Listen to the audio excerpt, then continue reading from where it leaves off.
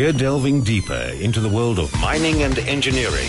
From the Coalface with Martin Creamer on AM Live. Now it's that time again on a Friday when AM Live presents another update from the Coalface with Martin Creamer, publishing editor of Engineering News and Mining Weekly. Good morning, Martin. Good morning, Sakina. Now, gas represents about 250 billion rand opportunity for South Africa.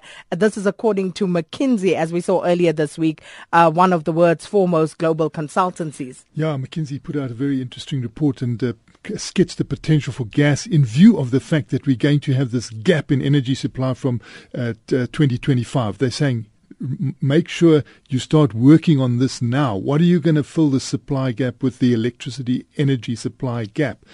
Why is this happening? Because there will be existing power stations that will be taken out of service. And we know when we've tried to keep some of those power stations and put them back into service, it's not the easiest thing because a lot of the equipment that's used it becomes outdated and becomes very expensive to try and keep these things going. So we can take it for granted that we are going to have stations taken out of service, which is going to lose about 14,000 megawatts. And, you know, with Kusile and Medupi coming in, they're not going to fill that gap. So there's going to be an energy gap from 2025. They're saying the best way to do it, the fastest way to do it is through gas. And we're saying, well, look, we haven't really got gas firmed up now. They're saying, well, why don't you start with Mozambique? There's a lot of gas there. Sasol is already bringing through gas. We know in Johannesburg, we use Mozambique gas right here already. And then you could start building up your own gas supplies. And we see the government has also said that it's a sort of an immediate focus.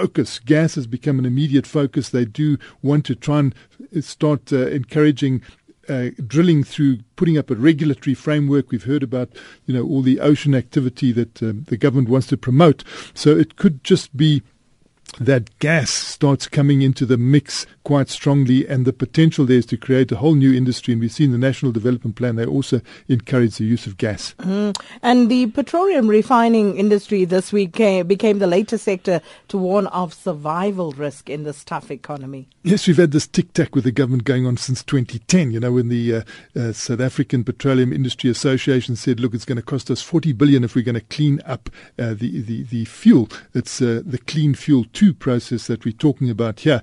And we actually had a deadline of July 2017 as the implementation date. Well, you know, we can see that's not just going to happen. And this week it was made clear that it wouldn't happen by the Department of Energy. And so journalists then asked, well, what is the new date? And they said, well, look, we can't give you a new date until we get an agreement. Well, the next question is, when are you going to get an agreement? They say by November, but, you know, this has been a hardy annual. It's been lingering uncertainty, and we know we get into our cars every day. We don't want to have the security of supply.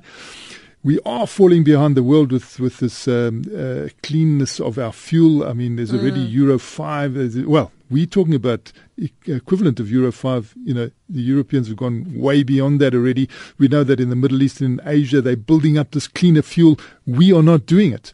Now, that could mean that, you know, an industry here starts to suffer. They warned the South African Petroleum Industry Association that similar pressures are building up to what the steel industry is feeling. Now, we know the steel industry has really hit a bad turn. Evraz, Highveld in business rescue, ArcelorMittal crying for help.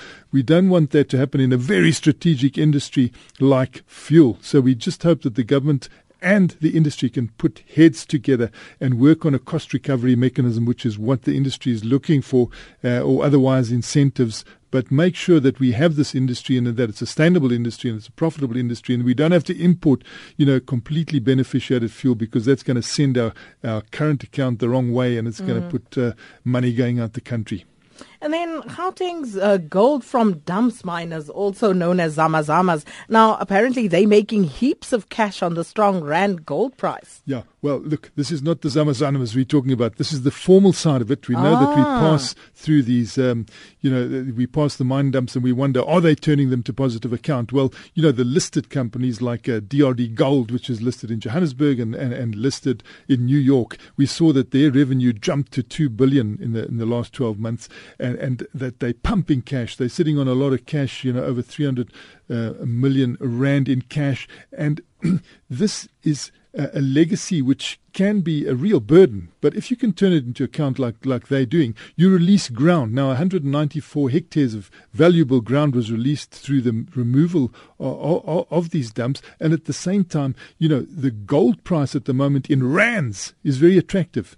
And we're not having to mine this material. It's there on surface. It's been mined. It's got the gold in. All you have to do is remove that. Now, there is the dust issue, and we saw that DRD Gold has worked very strongly on that, of thousands of measurements of dust. I think they exceeded the limit only 31 times, and they're saying, well, that's 31 times too many. We're going to really go to zero here so that there's no dust problem. And by vegetating, the dumps, and also you can see them spending their money quite well and being quite sensitive around near-mine communities. Already trained 600 youth in extra maths and science lessons, and they say the yield there has been very good.